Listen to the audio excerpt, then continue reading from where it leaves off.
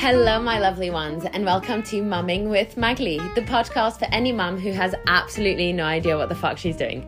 I'm Magli, your host, and I can confirm I have no idea what I'm doing. Join me every week as I try and tackle this parenting business, the ups and downs, and the many trials and tribulations. Other mums will also join us and share their story. Let's open up the conversation around the hardships of motherhood and all the pressure that comes with it. Hopefully, it'll make us all feel less alone in feeling lost and completely winging it. I know I am. Enjoy, and don't forget to subscribe, rate, and review.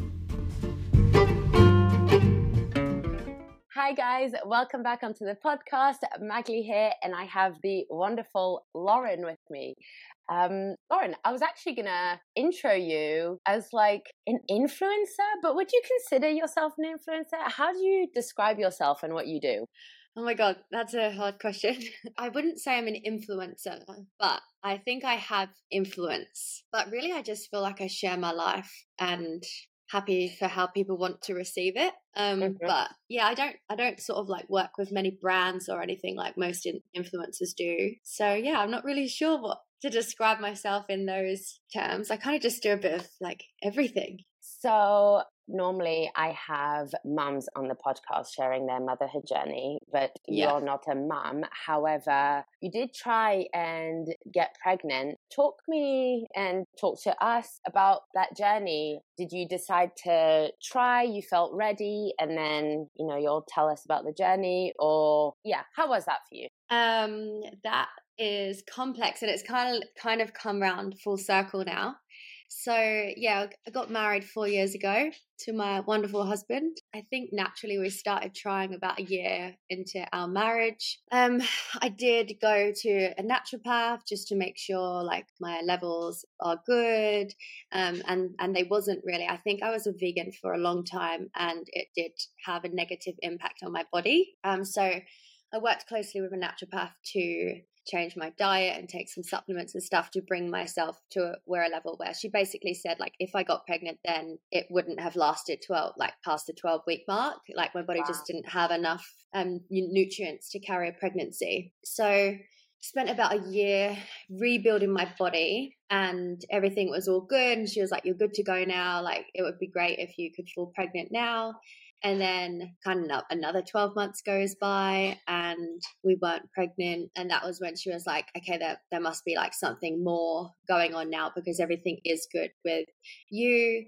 And we kind of put things on hold then, because I guess it does get really heartbreaking. Like every month, I think I'm so aware of my body. Like I know when I'm ovulating, I know when my period's coming, like to the T. So I knew that it wasn't anything that I was doing. Like I wasn't not having sex at the right time. So it kind of got a bit stressful, and I just said, you know what, let's just leave it for the moment. And also that was probably like mid or towards the end of COVID, where the world was just crazy, as we all know.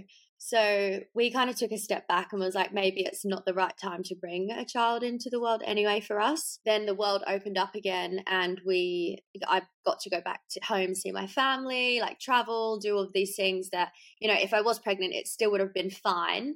But it was easier to do a lot of those things, not pregnant, and I guess not being a mum.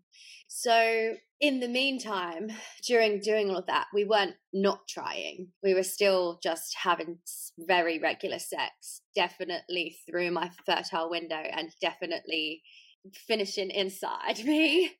So yeah, so I feel like the last sort of 5 or 6 months we've kind of said actually like, now we do want to get the ball rolling with really trying again. So then I went for a final test. Husband got his sperm checked, and that was all good. My doctors also checked my hormone levels again. Everything was great.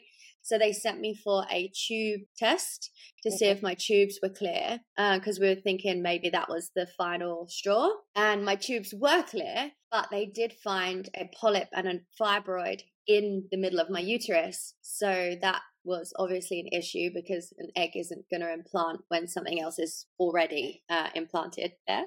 They also found heaps of endometriosis. So the doctor sent me for surgery for that, which I'm just recovering from now. So I'm 2 weeks post endo surgery, and I'm feeling really good now. So now is, I guess, our chance to see if it happens for us naturally. I don't think that I would go down the IVF path. Like, we kind of had a really big discussion about that.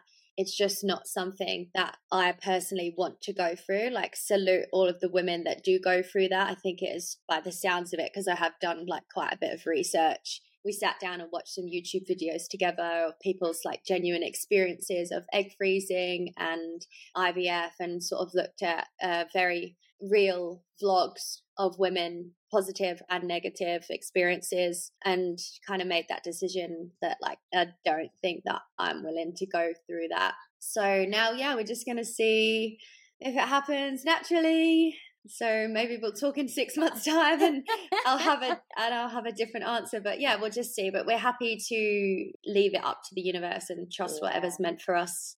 For people who aren't well versed in pregnancy and contraindications and stuff like that, can you explain endometriosis for us? I'll do my best. So it's, as far as I know, it's scars and lesions that grow and form around the abdomen area. Before I went through my surgery, I assumed that it was only like to do with the uterus, but actually it can grow like in your whole abdomen. So when they went in to take mine out, it was actually on my bladder, on my bowels, all around my uterus, my ovaries, like it was just everywhere. And for me, it was stage 3. So there's 4 stages, one being the least, what's the word? Yeah. I think they use like a different word there. Like, I know that it doesn't, the lower stage can still cause lots of symptoms for some women. So I didn't really have any symptoms, but stage 3 and 4, I think they're more, but yeah, the severity basically. But the good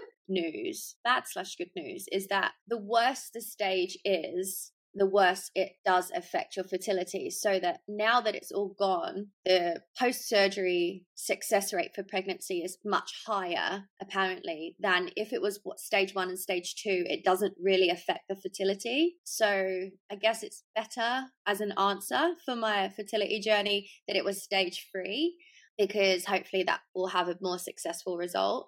But yeah, it's basically just scars and lesions all around your stomach.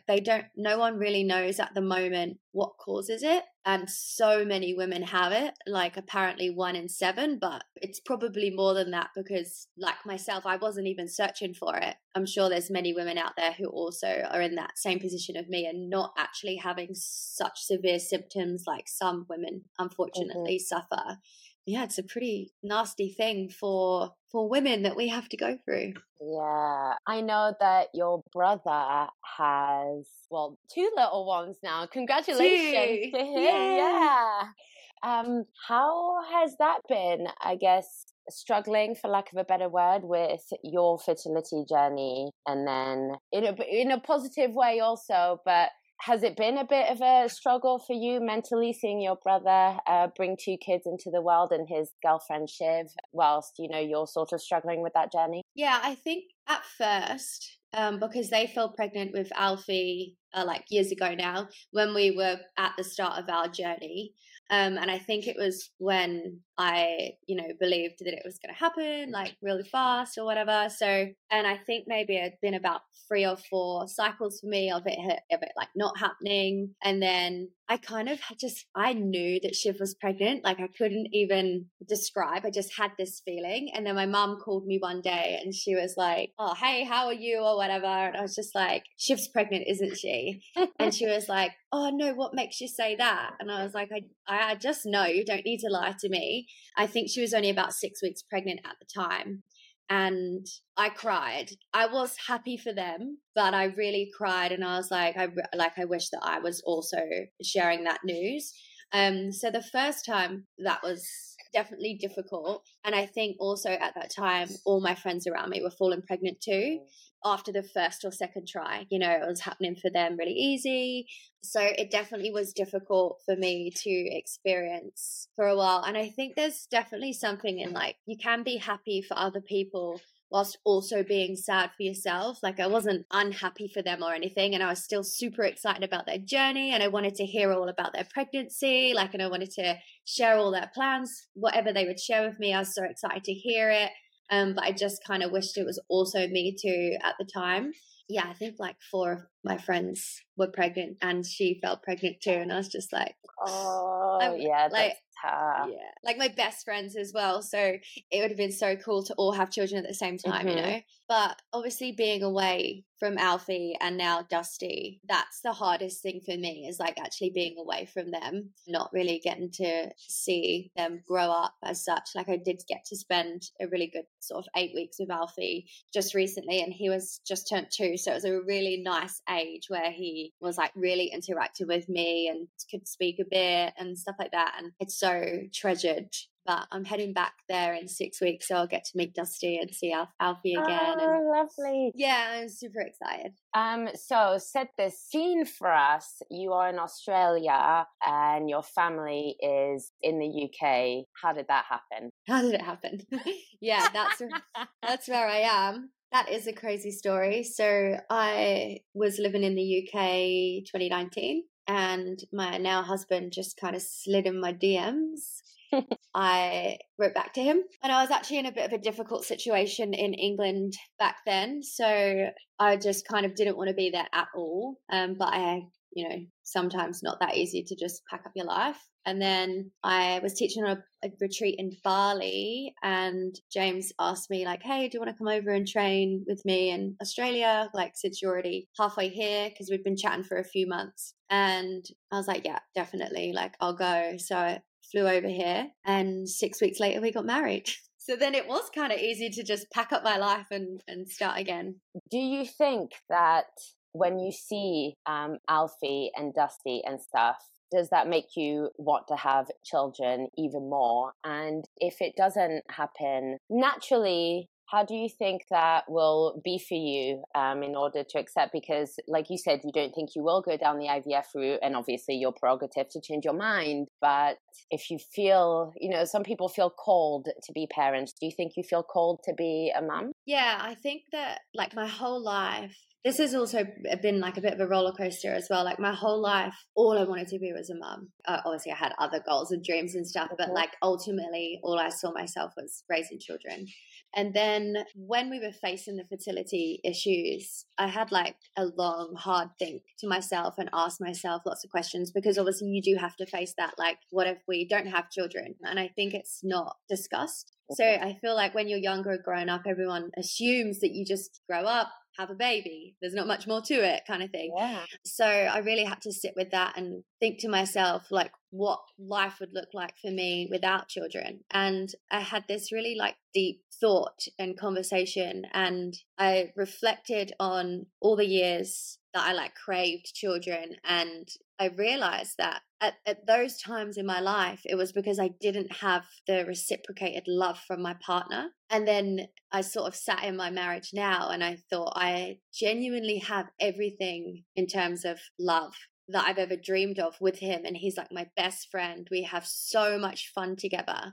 And I just looked at my life ahead. And if I'd sat and did this with an ex-partner, like I genuinely kind of always thought I'd be a single mum. Like if I had children with my exes, I didn't really even consider them as long-term partners. I just thought that maybe like we'd have a baby, eventually we'd split up, whatever, the kids would just be in my care. Like that's just how it felt for me. And then when I met James and realized how much like love you can share between someone when you have a really healthy relationship, that was more than enough of me. So I kind of made peace with the fact that like, if I didn't have children, it's not like, I think before I would have been doing it, I know I would have absolutely loved the children so much, like for sure, but like it kind of would have been filling a void, like this love that I just didn't get from someone else. And I knew I would create that within a mini me, but knowing that I have this such special love with my husband, and I know that we would live our happiest life, that kind of brought a settling feeling to my heart. It's just like, it is not the end of the world. I can be the best auntie ever to all my friends' children and my brother's children,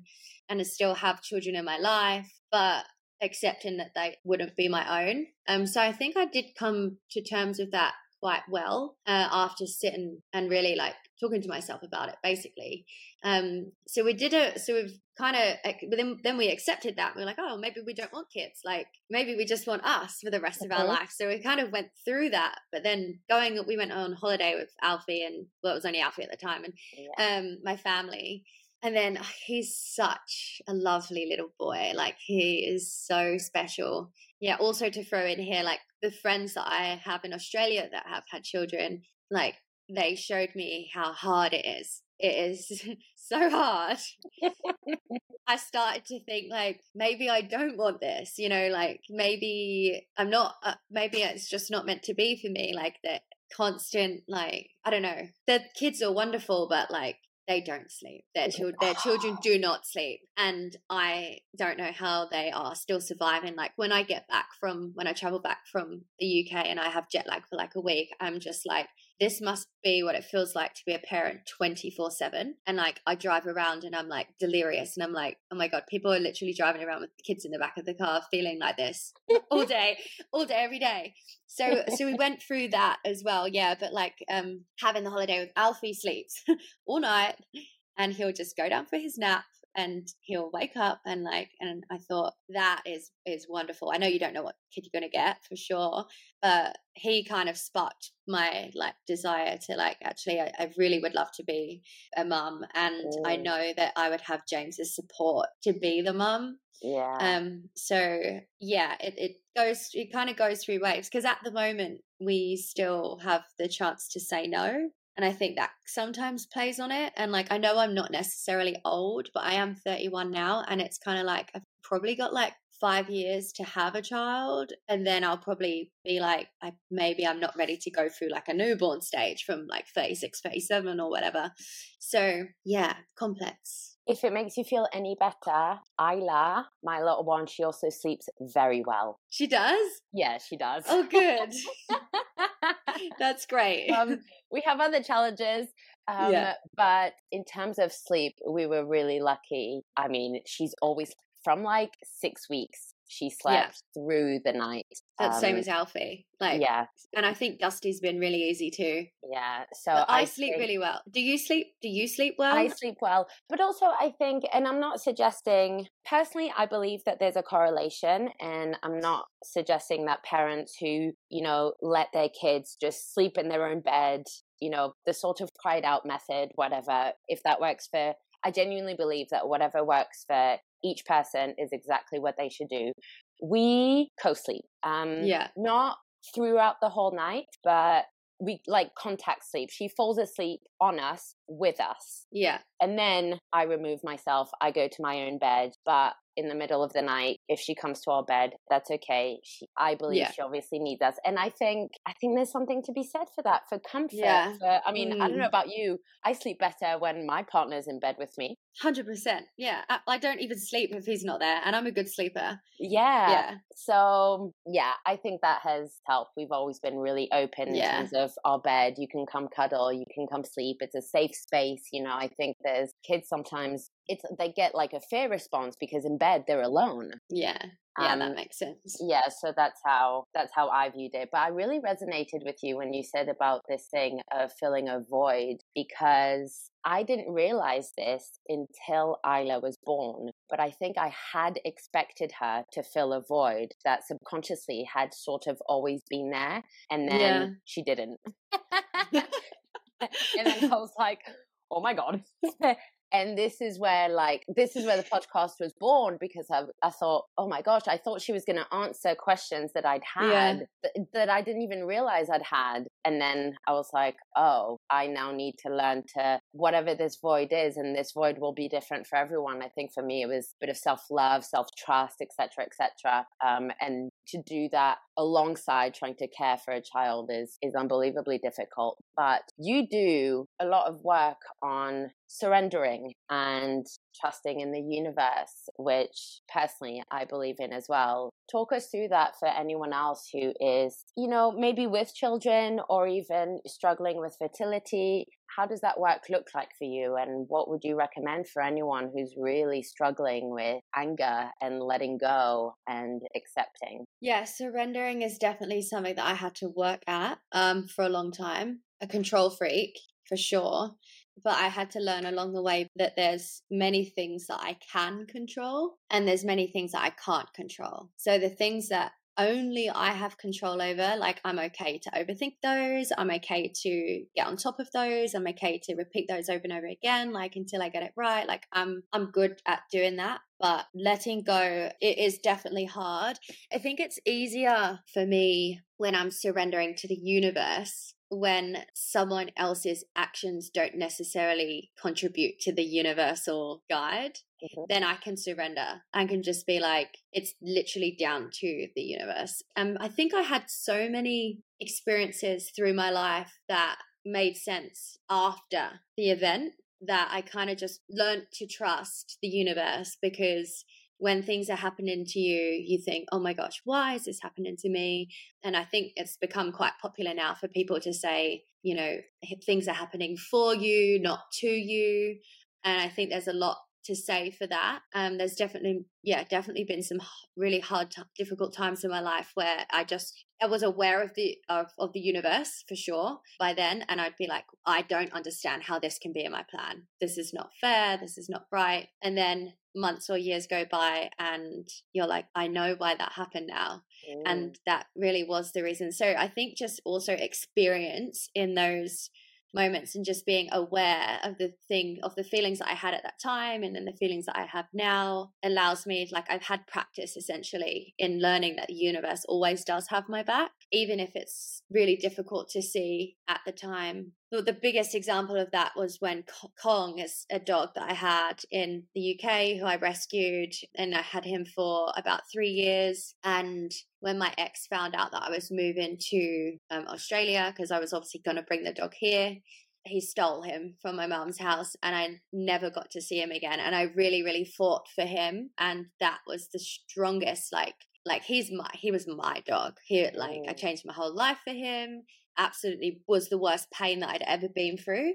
And then now I have 3 rescue dogs. And this is just my way of interpreting the silver lining for that. But like my first 2, they have like severe reactivity. They've had so many issues. I know that if I didn't rescue them, they've been put to sleep. We've had them for about 3.5 years now. And if I did bring Kong over to Australia, they would never have been in my life. I wouldn't have even thought about getting another dog. Like I had my dog, I didn't need another dog. I didn't think about another dog. So and now I'm studying to be a dog trainer because of all of this. So I feel like as hard as that, it was just the worst experience, seriously. But as hard as that was to take, Kong is safe, wherever he is. I know that he is safe and I'm sure he's loved and everything, and he lives a fine life.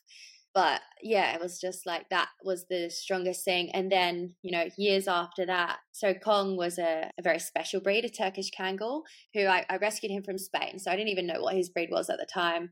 And they're just so hard to come by. They're so rare. And then just last year, James and I were at a concert called Rufus du Sol. And my dog trainer, who I've been working with for years on my other dogs, she messaged me a picture of this 10-week-old Turkish Kangal puppy and was like, I know that you might not want another dog, but I just feel like I have to share this with you. He was up for rescue, this dog. And I was like, ask James, can we please apply for him? He was like, it's a lot bringing another dog into our home with Sarge, who particularly is just like, it's really stressful for him. And I was like, look, we'll put it to the universe. If we are meant to have him, we will. And if we're not, we're not. And I'm okay with that if our application isn't successful. So I'm, a little bit drunk. This is back when I was drinking alcohol. I was a bit drunk. It's like 11 o'clock at night. And I was like writing out this professional email to this dog rescue about how I'm going to be the most responsible dog owner, which I am. But, I was drunk and I was like trying my best. tried to explain the situation with my dogs at home, and like I've got 2 cats as well, like, and these dogs really are meant to be like farm dogs, like livestock guardians, and we don't have a property yet, but that's our next step with, you know, lots of land and animals and stuff. So we got back to the hotel. I'm going to go deeper into the story because it's so relevant. So at the time, my mother-in-law was staying with us for a few months. So Rufus Giselle was playing in Brisbane, which is about an hour and a half from us. Normally, we wouldn't spend the night out, obviously, because we'd get back for our dogs. So she was here to look after the dogs for the night. So we were like, oh, let's get a hotel. Like, let's just have some us time. And then so we went back to the hotel after I'd written this email, and there were like 300 comments on this post, like, I want him, I want him, I want him. And I thought, oh, you know what, whatever, we might not get him. And then I got a phone call at 7 a.m. and it was this lady, and she was like, hey, are you interested in, he was called Bamsey, or she'd named him Bamsey at the time. And I was like, yeah. She was like, well, can you come and see him now? Because like, I need to go out. And I was like, yeah, where are you? And she was 10 minutes from where we were staying. And I was like, James, quick, get your thing on. I had a quick shower, drove, like we was meant to have like a slow morning, have some sex, like have some all this. And I was like, quick, let's go and see him. And then we got there, and it was just this kind of old lady. She was going to be a first-time dog owner. She was waiting for 2 years on the waiting list to get him. She bought him from the breeder for like $3,000. And then a week after having him, I think she realized that she was way out of her depth, and did the right thing and was like, I can't do this, and I'm going to put him up for adoption. She was like, do you want him? And I was like, oh, yes. And she was literally like, take him. And I was like, what do you mean? Like, I was just gobsmacked. And then we had like a bit more conversation than that in the end. And I said, like, do you want any money? Because she'd obviously done his vaccinations or whatever. And she was like, no, honestly, I need to learn my lesson. And then she kind of looked me dead in the eyes, and she was like, I really feel like I was meant to just bring him to you. And I just obviously bawled my eyes out for like days, because I'd lost my nan last year, and I'd just been back to England, and the weight of losing Kong was just all over again, because he lives like 20 minutes down the road from my mum's house. So I was like going through all of that. And then this gift in a puppy form, which is honestly, I feel like, I said to James, I just feel like all my good karma in my life has just been given back to me in this very moment. And he has been the most blessing of a dog like ever. So it really was meant to be. And yeah, so that was just like from the hardest time to one of the most joyous times for me. So now we have 3 dogs. And it stops there. Does it though? Does it, Lauren? It stops there in this house. We have a bigger house. Yeah. Does it worry you bringing a child into the world, potentially bringing a child into the world with 3 giant quite big dogs? Yeah. It doesn't worry me because I'm super vigilant with my dogs. And in Australia, mostly dogs are like outside dogs. Like my dogs do come inside quite a lot, but it's so fine for them to be outside, and we do make sure they spend a lot of time outside as well. With Rufus, it doesn't worry me at all, because I've had him since 10 weeks old. I know all of his experiences, and he's always around my friends' children, babies, kids, and he's like the most placid dog ever. With Sarge and Choco, I would definitely be super on top of everything. I do trust that, you know, Sarge is really old now. He might not even be here at that time.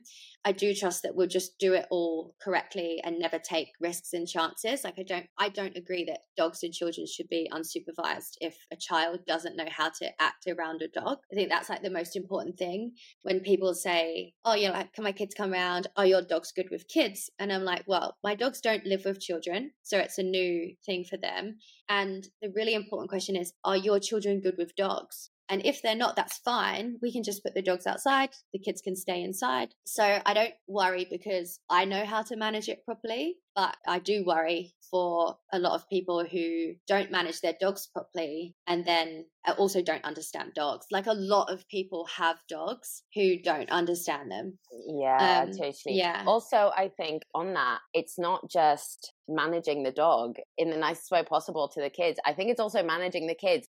Yeah, 100%. I tell Isla off more often than Magnus. When they not play, they don't really play together, but when they interact, she's more aggressive than he is.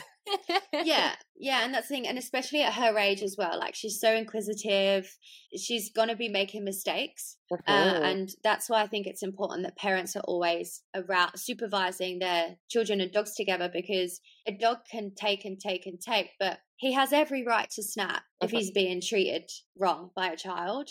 So I just think that it's crazy for people to leave their children and dogs unattended until they know. Like, I remember from about 5 or 6 years old, I really knew how to treat animals. But I don't remember before that whether I would like pull the cat's towel. So I feel like until you can really trust that your child knows how to respect your dog's or your cat's space, boundaries, where they want to be touched, not to like jump all over them, like all of this stuff, then they just shouldn't be left unattended. Like, obviously I'm in the dog world now. Most children who get bit by dogs are a family pet. It's not like a random dog on the street that's just randomly attacked a child. Like, it's a child that's been doing wrong in the house and the dog has finally retaliated, and then the dog gets the blame, when really it's the parent that should take the blame for allowing those like situations. 100%. I mean, Isla, to be fair, Isla, she's quite independent. She likes her own space. She doesn't very often, climb Magnus or poke him or whatever. She used to when she was younger and exploring. Figuring him out. But now she knows dog, whatever. And bless her, she even sometimes, she walked on his tail yesterday and she went, "Oh, sorry, dog." It's so cute. That is so cute. But I know, exactly like you said. I was going to say, I know that if Isla, poked Magnus or whatever, he wouldn't do anything until he does. Yeah. However, I still discourage her from doing it because it's less about Magnus, more about dogs in general, because at that age, exactly. they're like, they just assume all dogs are the same, which annoyingly, actually, a lot of humans do as well, but they're not at all. Just like us humans aren't the same. Yeah, exactly. Exactly that. I think it's so good. I think I would never raise children in a household without pets. I think animals are the most important thing a child can have around them. I grew up always having cats and dogs, and I still have cats and dogs. And I just think it's so important for that reason as well. Like you've said, like so many of my friends have never had a dog their whole life, and they just don't know how to act around dogs. You can't blame them because they haven't done that. But you're right, it's a 6-year-old, 7-year-old, and who's never seen or handled a cat or dog before. They're just going to do the wrong thing, and then they're at more chance of having, getting scratched by a cat, getting 100%. Bitten by a dog, and then they're scared for life or something, rather than understanding how to handle themselves around animals and having that respect. Apart from the fact that, like, also how much amazingness animals bring to a child's life. But the lessons are also really important, I think, for child safety. Are you happy to talk about OnlyFans? Yeah. Okay. Sure. So you work in OnlyFans? in case I work on OnlyFans. Yeah. That wasn't obvious. Okay, to set the scene, how did you get into OnlyFans? To set the scene. So for many years, I've been on Instagram doing sort of yoga, handstands, gymnastics, and generally I think I've always shared more than that, like in terms of always been as soon as stories came out, I was like always chatting on my stories, not always necessarily about handstands or gymnastics. Like, I always ran my account like back in the old days of Instagram when it was all a bit different. I just always shared me to a full. I never like focused in on only handstands and flexibilities or only this. So naturally somehow managed to draw in lots of men as an audience. It was never my intention, but I've never had a percentage like lower than 80% of men male followings. I just never managed to reach the girls, like as much as I tried. The men were always there. So after, I guess, years of having them follow me, I did sort of have a few questions early 2019 when everything was crazy for me. Like, can you start an OnlyFans? And I was like, what is an OnlyFans? Like, I don't even know what that is. And I didn't even know what it was. And I actually applied to start this OnlyFans. I figured that maybe I would just post more like stretching videos and stuff, and they would want to like support me in that way. And then I actually got denied from OnlyFans because my passport was like due to run out. So my ID didn't work, which was fine. And then I just thought, oh, well, can't be bothered. So I kind of started to know about it, but then couldn't be bothered. I actually remember applying for it. I was in New York with Gina, like way back. And then when I got to Australia, and I think the world started to, or not the world, but my audience started to realize that I was like definitely single / with a new man. The whole OnlyFans thing came up again. A lot of people like, oh, can you start an OnlyFans now? Like, can you do the OnlyFans? So I spoke to James about it. I was like, do you think I should do this OnlyFans? And he was like, yeah, like whatever, like just do whatever. And then I kind of gathered it was more than stretching videos at this point. I thought, yeah, I'm going to be topless, I'm going to do these things, but like I was ready to go for it. And obviously with my plan to move to Australia and then bring my dog, I researched how much it would bring my dog, and it was going to be like £5,000, and I genuinely didn't have it. So I was like, yeah, I'm doing this OnlyFans. I will do anything I can to get my dog out to Australia with me. So I kind of just started it on a whim, basically, and I hope for the best. And I was on a bridging visa. No, I was on a tourist visa when I was first here in Australia. So technically I couldn't work like at a gym or something. Like what I was doing before, I was coaching gymnastics and handstands and yoga, and I didn't have the rights to do that here. So I thought I'm just going to have to continue with my online. So I had my online guide sales, but they weren't enough to cover my living expenses. And I was still paying a mortgage in England too, because my ex took like years to let me out of that house. So it was a lot was going on. And then, yeah, I just started the OnlyFans because it was the only option, and it took off. It like really took off, and I'm just like 4 years exactly doing it now. And I don't really have any plans to stop. I really enjoy that side of my life. I'm definitely taking a change in the way that I do things.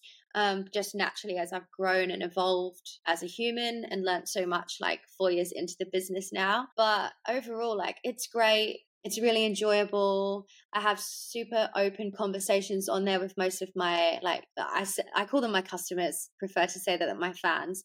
And I believe that I have helped quite a lot of either couples or single men who then become in a relationship. Like I've had some really deep, detailed conversations with them on all levels, like how to, you know, please a woman, which I think is so important, like just all the depths of intimacy.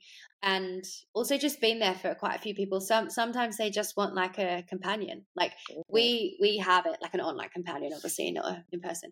You know, we girls get that from girls quite a lot. We just have our little friendships and our chats, and like a lot of the time they're just like, hey, what are you and James doing this weekend? And they just want to have that conversation and stuff. And they obviously also enjoy my raunchy content too, but like the messaging side of it is also what I really enjoy.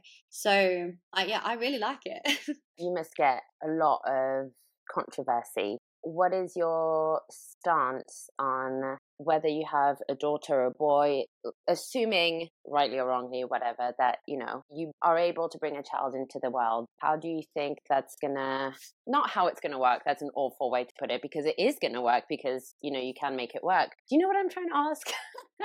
Yeah. Like what kind of impact? That I've had this question a million times. Yeah. So at first, people were so judgmental. Like before OnlyFans blew up and I was just doing it, and people were like, but what if you have children and what are they going to think and blah, blah, blah. And it really just kind of said like I'm making my decisions right now on the life that I'm living right now. Mm-hmm. My children they don't exist yet. Mm-hmm. So currently I'm me. So that is just how it goes. And I was doing what I needed to do, and I'm so glad I did all of that. Obviously, it gives us time freedom and financial stability, and we're using all of that to set up for when we do have children, so that we're not struggling parents. Like, so yeah, there's gonna be people that will go, oh, you've got nudes of you on the internet, and I'll just be like, so like it's just a nude. My mum has like sometimes I create such good content. Like James is my photographer for a portion of my work that I do.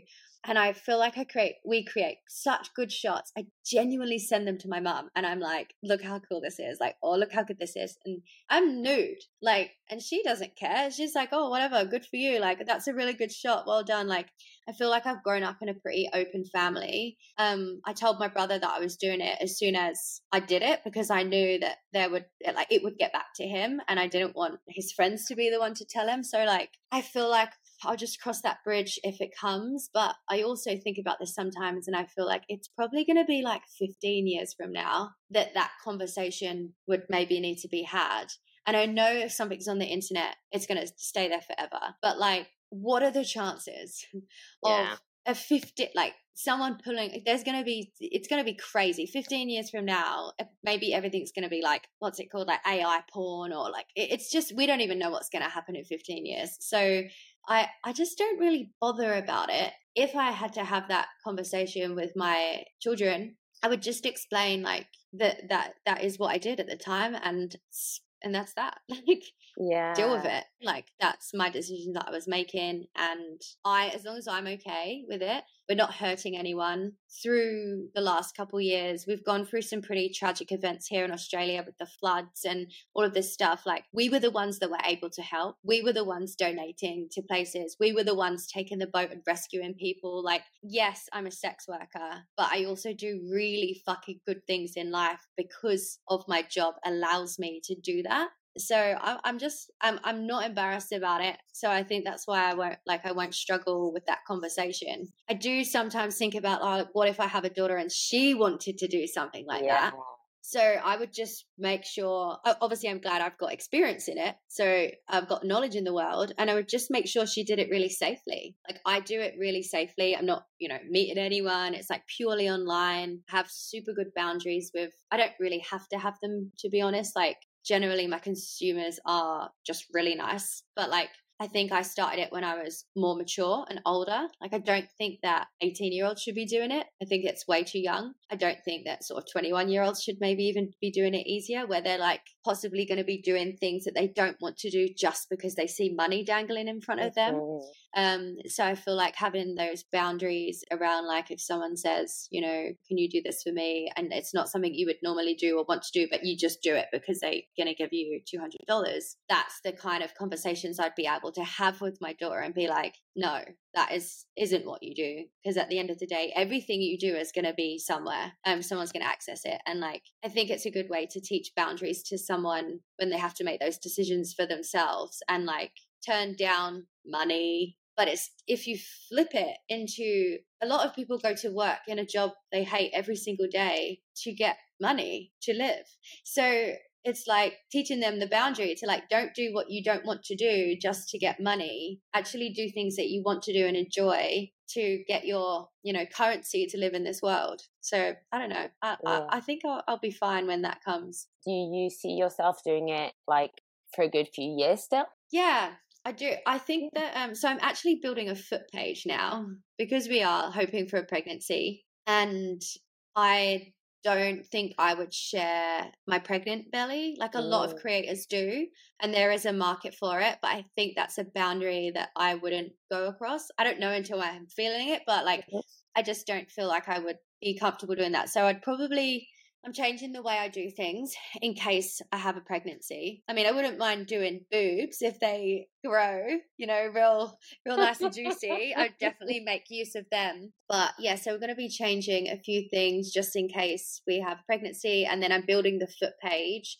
and that is going really well. So I'm only like 3 months in and it's going well. The fans are really nice. They genuinely just want to see like your feet and like have the conversations again. And it's a nice part of the industry. And that is something I can do when I'm pregnant, because my belly's not in it. So I'm trying to think ahead. And I'm also a creative. So I genuinely love the creations. So I wouldn't want to stop it fully, but I would change the way that I create stuff. I also understand that I probably won't have, definitely won't have the time to invest that I do now in it. So like I do invest a lot of time into the business. So if we did have a baby, my time will be elsewhere. So it's just about restructuring the business so that it still works. But also, like, I'm learning the whole dog training and stuff. But I can't imagine that would be the breadwinner money. That's going to be like my love and my passion. So who knows where it's going to take me? But yeah, I definitely want to continue for as long as I can. Do you think it's made you a more accepting person doing OnlyFans and more like aware of your body? And should you have a girl, more able to cope with certain things? I will give you a example. My little one, I've spoken about this on the podcast. It's much less common in girls, but it's quite common in boys. She humps a lot. Oh, does she? A lot. And she like humps and grunts. And it got to the point I called a health visitor because I don't want to discourage her, right? Yeah. It feels good. It's a comfort thing. So I don't want to discourage her and build shame around it. But also, I'm just trying to watch a film. Yeah. And and it's annoying because to her it's not sexual, but to us it is. And the health visitor, to be fair, was amazing. And she just said, that's fine. Definitely don't discourage her. Just maybe encourage her into her bedroom and that's tell exactly her. what I was about to say to you. Yeah. Encourage her to take her own private space. And so that's what we do now. There's this particular teddy that she does it with. And so now the teddy only lives in the bedroom, whereas we used to take the teddy out and sometimes she would do it out and felt like, yeah. So now the teddy lives in the bedroom and she's starting to understand that that's something that she's more than welcome to do, but, in her private space. Do you think OnlyFans has built a bit of resilience towards like dealing with things like that if you were to have a girl? It's definitely it's just opened my eyes to so much, and it's educated me in so many areas. And obviously I'm like having conversations with so many different people that I just wouldn't normally have conversations, especially of this kind, with. So yeah, it's definitely educated me in so many ways. And I think that the whole, like separate to OnlyFans, the whole talk about sex and orgasms and self-love and all of that is opening up between all of us. When you just said that, and with the teddy, like I remember being at a sleepover with one of my friends. We were like 9 and she was like, oh my God, have you ever done this? And she literally did hump I'm sure there was a teddy there, and like obviously gave herself an orgasm, which we didn't know was at the time. She's like, it just feels so nice and then I can sleep after. And I was like, oh, that's a good idea. Like, there was nothing more or nothing less about it. And she was like, yeah, I literally do this every night and it like gets me to sleep and it feels really nice. And like now I know what that is and why she did that and why she slept well and all this stuff. And it's just like it's so like not spoken about. I totally agree. Between people. And I actually remember having an orgasm when I was in primary school, standing in the dinner queue. I was just standing there and I was like, and the line was moving in front of me. And whatever was happening felt so good I didn't want to move. So I just kind of stood there until it was over. And I was just like, wow, I love it when that happens. Yeah. And then I carried on my day. It wasn't sexual. Nothing had like turned me on. It just, my body just did it. Like I was just standing there. I wish that happened to me nowadays. Like, yeah. now it's way more effort. But yeah, like I think that it's important. I would find it really easy to discuss this with children or teenagers, adults, my nan, and like anything. Like I think that it's a bodily desire or just a bodily function. Like so many times I've woken up through the night having an orgasm. I'm like, fuck yes, that felt great. and there was nothing else to it other than my body just decided to do that for me. Yeah, that's so good that you grew up in that sort of environment. I don't feel like I did grow up in that environment at all, but I'm trying. I want Isla to grow up in that environment, Yeah. And I actually remember I was talking with my family twice a month. We do like big Zoom calls. We started it during COVID and we've just kept it up because we're all like that's distressed. Really nice. Yeah. And I was telling my auntie, my cousin and my mum who are in the group call on the day that I'm thinking of buying a potty for Isla because she's becoming much more aware of her body when she pees, and also when I pee, she grabs toilet roll and she wants to wipe my vulva. And I admitted that I let her do it. and they all said that it was wrong. And I was like, it's not. I felt so annoyed I think I felt annoyed at myself for admitting it to them because I knew that they would react like that. But also I wanted to like bring a bit of normalcy to it, you know, because it's not sexual. She's not like rubbing my clitoris. Like, fuck off. she's just helping you. Like, she, in her eyes, she was just like, oh, this is what mummy does. I'm gonna help her. Yeah, she does it to me. She helps me, so I'm going to do it to her. And also, I think, like, personally, there's hair on my vulva. Like, I just think it's good. No, I think it's good for her to see and explore and, you know? It really is. Like, I think that the most important thing when raising girls is to have these conversations so that you can also educate them in a way that says, like, I know that you do this in your personal space with yourself.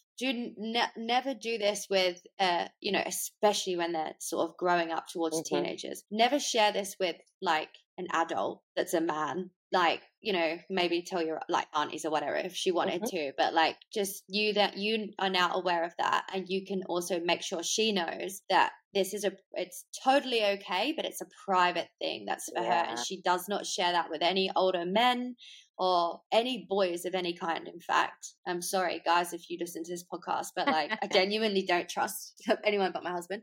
Yeah, I think that is really important. If women mums are afraid to even address that and they just go, oh, that's wrong, and they just shut it down, then you're actually endangering your child, because they might want to share it with someone and it might be the wrong person and they're not going to know any better. So I think that you're doing totally the right thing. Yeah, I totally agree. You are, my last question, well, actually, I have one more, but out of curiosity, I think we both have similar views on this, body hair. Yeah. I don't shave, but like, I do sometimes, and that's also okay. Do you know what I mean? Like, I'm not What's your view on that? And if you were to, whether you have a girl or a boy, actually, because I think it's also it's interesting. Quickly, going back to like Isla wiping me, would I do that if it was my son? I'm not sure that I would. What are your thoughts on that? I don't think I could have them until I'm in that moment, to be honest. But fair. if you think about it, this is just my head. You wipe Isla probably, and that's probably why she's done it to you, because she thinks, oh, well, mum helps me, so I'll help mum. But you're not going to wipe a boy's willy. So he probably isn't going to want to wipe yours. Yeah. You know, I feel like she's learned that from you. I mean, I'm not a child psychologist or anything, but agreed. I imagine that she's only had that thought. It's because, like, you know, if you kiss her, she's going to kiss you back. Or if you give, you know, kids like are learning how to share, like at this moment, aren't they? Like, so if you give her some of your drink, she might give you some of her drink, kind of thing. Yeah. It's just, that is essentially all it is. You wipe her nunny. I'm going to say nunny, that's true. You wipe her vulva. And she wants to wipe yours to help you out, kind of thing. But you won't do that with a boy. No, I do feel glad. It's funny because originally when I first fell pregnant, I wanted a boy first. But I'm actually really, really glad that I had a girl, and that I'm like dipping my learning toe. All these things. Yeah, with a gender that I know. And I know nowadays, whatever, you treat them the same. I believe there is a difference. Yeah, same. Right, you're wrong. Yeah. Yeah, it's a huge difference. I would agree, but it feels like you can't say that anymore. But I'm grateful that I'm getting to learn with a girl, because I know a girl's body, because I know my body. Okay, going back to the hair, what is your your girl comes to you and is like, Mummy, I want to shave. How do you think you would deal with that? Because I know you're quite open. Correct me if I'm wrong. You don't shave your legs. I mean, you are blonde, but like whatever. Yeah, I'm so blonde. No, I would literally say shaving really hurts. So let's take you for a wax. It's so itchy. Yeah. I'm just like so anti-shaving. I would just like, if they really wanted to get rid of their body hair, then I would say let's go for a wax, if that's what they wanted. Yeah. Sure. Did you get taken for a wax when you were younger? Did your mum take you? No, my mum did teach me how to shave though. Yeah. Me too. She definitely didn't get taken for a wax. I don't think that she waxes ever.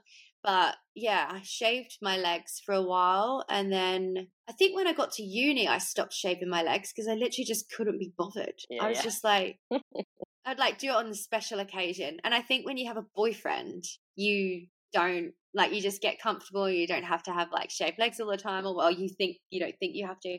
So yeah, I stopped that, and I kind of always have left my natural hair on around my pussy because I'm sorry, I say that because of only No, yeah.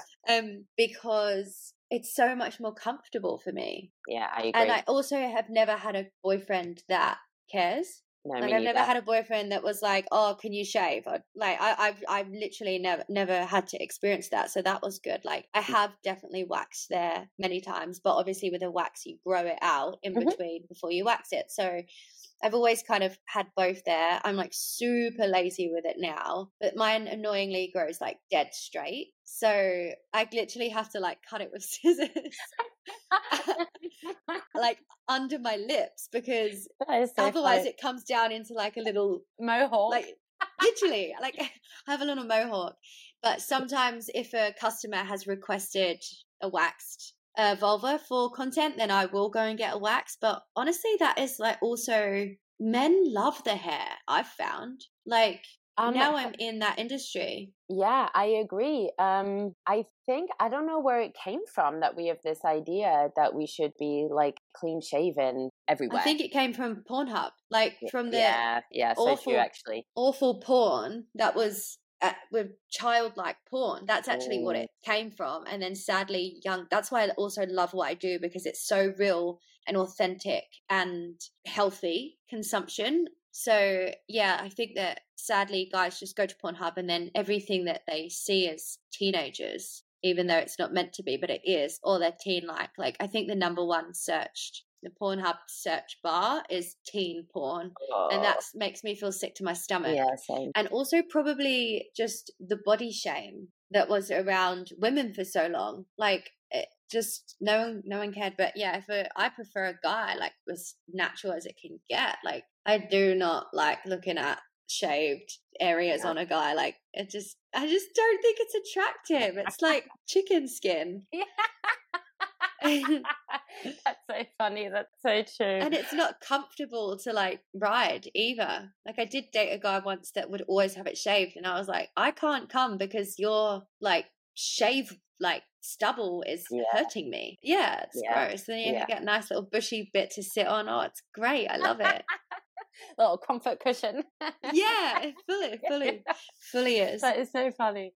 Okay, my last question is, I ask everyone that comes on the podcast for a top tip.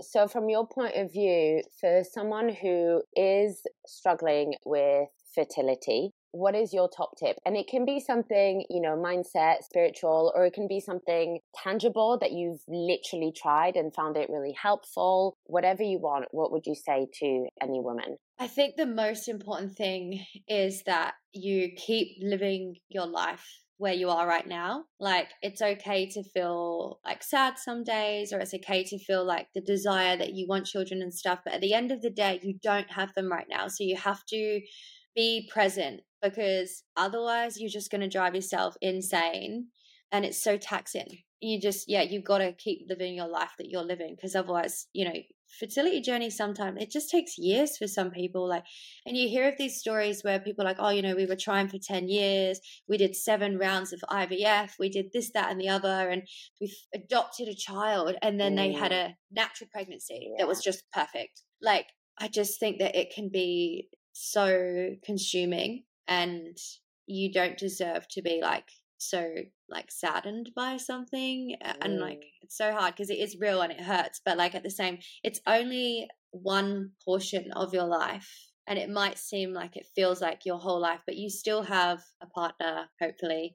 I know some people are trying for babies without partners or whatever, but like most people have partners, they still have their work, they still have their friends, their family, hopefully they have some pets. Like they still have all of these other factors in their life that are amazing and bring them happiness. So just to focus on the good things and don't get yourself lost in that one part of the life, basically. What sort of practices made you really able to surrender, let go, and not feel this anger and frustration towards, not being able to conceive? Like at home, did you do mindset work, meditation, yoga? Like, how did that look like for you? Yeah, I mean, you know about Ashtanga yoga. Yeah. So that obviously has always been pretty helpful. I do still practice, not religiously, like not 6 days a week or anything, but that yoga practice actually for many years before I was even trying, I think it prepared me a lot for surrendering and just like showing up every day, no matter how you feel, and to still commit to yourself and doing it. So that's like a whole big thing you can do as like a movement practice. But I think just making sure that you wake up and be like grateful to be alive. Amen. We take so much for granted, don't we? And and I say that and it sounds fluffy. So if anyone's listening and you really are in the depths of the trenches, it's so hard. I've been there and people are like, oh, you've got a house. And I'm like, fuck off. Yeah. So I really get that it sounds really fluffy, but practicing gratitude. Yeah, just gratitude. It's like it can really spiral upwards if you really practice it. I think like also being able to recognize if your body needs rest, if your body needs certain foods and stuff. I think doing practices that can make you become more self-aware is always so beneficial. Also, I took a massive dose of magic mushrooms like years ago. And I've done it many times since, but like it changed my life. Like I went through the biggest journey and I feel like I died and was reborn that day. And I sort of saw the world for what it is. Wow. And me for who I am. And I probably do that like once a year now, just take a nice huge dose of magic mushrooms and just repeat that experience. And you literally just do stripped of all your ego. You feel like everything and nothing at the same time. And then you realize that like there is nothing, you just have to exist here. So you may as well exist having fun than exist not having fun. Yeah. I'm interested because you described yourself earlier on as a control freak and isn't doing magic mushrooms like completely the opposite? I'm not well versed. I've did mushrooms once. I was in Amsterdam, like a tourist, whatever. But I really struggled to surrender. Yeah. I was like, did you? I was like trying to control it, and therefore didn't have the best time. No, I did not have the best experience. So maybe you was in like the wrong setting. Yeah, maybe. Were you in the city? Yeah, it's not the best. Okay, lovely. So good question. I'm gonna come over. Yeah. Then you can show me the way. The first time I ever done it, I was 22 and always been a control freak, but I was with 4 Canadian doctors. So I trusted that if anything went wrong, that I just put my trust in them. And we had the best day of like, it was so fucking great. Yeah, it's kind of been fine. But I always get that little nervous feeling because I think when you start going into like plant medicine, the first few times I done it, it was literally just fun and happy and like just an amazing experience. Like it's like you see things for the first time again. Like every flower is the most beautiful thing you've ever seen. And you're just like, wow, this is amazing. Life is amazing. Like look at the beauty around us kind of thing. So, and then as I got a bit older, maybe as I went through more things in my life, the lessons came through my experience. So sometimes they were a bit of a harder journey, but always came out like always was a really positive ending. But sometimes it can like make you bring up things that you needed to. So I think we did them in 2020. Me and James were in Bali and we asked for a really strong dose. And it was like way strong. And I didn't do it for 2 years after this trip because I didn't feel like I needed to, because this trip was so strong that I learned everything I needed to in that moment. But there was a moment where like it was, hitting me as such. And I was like uncontrollably laughing, but not funny laughing. Like I was like, like really laughing from the depths of my stomach. And I just felt like something came up and out. And as soon as it was released, this emotion that was like, then the whole trip was the most beautiful thing in the world. So I don't know, I still don't really know what, I think this was actually just as Kong was taken from me and I was dealing with all of that.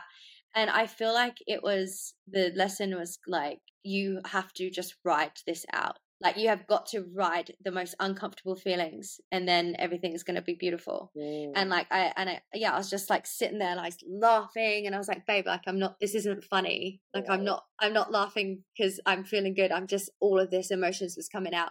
But then as soon as it came out, like I was like, we had hours of just pure bliss and amazingness and all of this stuff. And then I really didn't take them again for a couple of years after that, and then took them again in February. We was out on a boat, and I was like, let's go. Like I was with all my friends. We was in this, like all we had was the sea, the beach, the trees, the water. Like that was it. No one else around. Like the best place to do it, fully immersed in nature. And it was just so beautiful. And and then like this, we had the most beautiful sunset ever, and it felt like the sun was setting for like 5 hours. And I feel like it just shows you the pure beauty of this world. So when things get really hard, it's easy to forget how much beauty there is here. So sometimes I feel like the fact that I've done quite a few trips with magic mushrooms and I got to have those experiences can, like, on a soul level, I obviously know and have seen the beauty in the world. So not that I'm recommending anyone to go and do that, but if you are inquisitive or about it, then there are mushroom ceremonies that you can seek out, so you know that you're doing it in the right setting. And you usually have like a trip sitter, it's called, so they're there to give you sort of drink and food. And it never, like, it's not how do I explain it? It's not like a drunk or anything or out of control or that. It's just like feelings that you have to experience, and then visions that you get to experience. So there's people that can like keep you grounded, but I've never really had to have that. Like that one really, really big dose that I took, I just had to let the laughter come out. Like I didn't have any other choice. Like it was happening whether I liked it or not. That's so interesting about the trip sitter though. And like, that's so good that that's a thing. You can do a mushroom ceremony and there's someone to, I guess, like support you and anchor you just in case you need it. Yeah, just in case you need to like talk things through, like, because you know, sometimes people just sort of go really internal and they'll just sit there and they'll think about things. Or some people just really need to share what they're feeling. So the trip sitter, they don't take anything. So they're like fully present there, and they just sit and listen and can have the conversation. So there's definitely good ways that you can do it where you're not just going to take mushrooms out at your home and see what happens. Not me. As soon as we finish this call, I'm going to be like, mushroom ceremony, Essex. No, they are good. Oh, amazing. Oh, Lauren, thank you so much. Before we go, I'm just going to send people to you. I hope that's okay. But if anyone is interested in whether it be your OnlyFans or chatting to you about anything that we've spoken, can I send them your way? Yeah, of course. Okay. Yeah. What is your Instagram handle, your OnlyFans, everything? So it's Lauren Ann Kennedy _. And then my OnlyFans is onlyfans.com/Lauren K. Amazing. Thank you so much for your openness and just everything that you've shared with us today. Thank you. Thanks for having me on. Oh, you're welcome. I'm sending you so much love, and have a good evening. Good night. Thank you. Good night. Bye, my love. Ciao. Bye.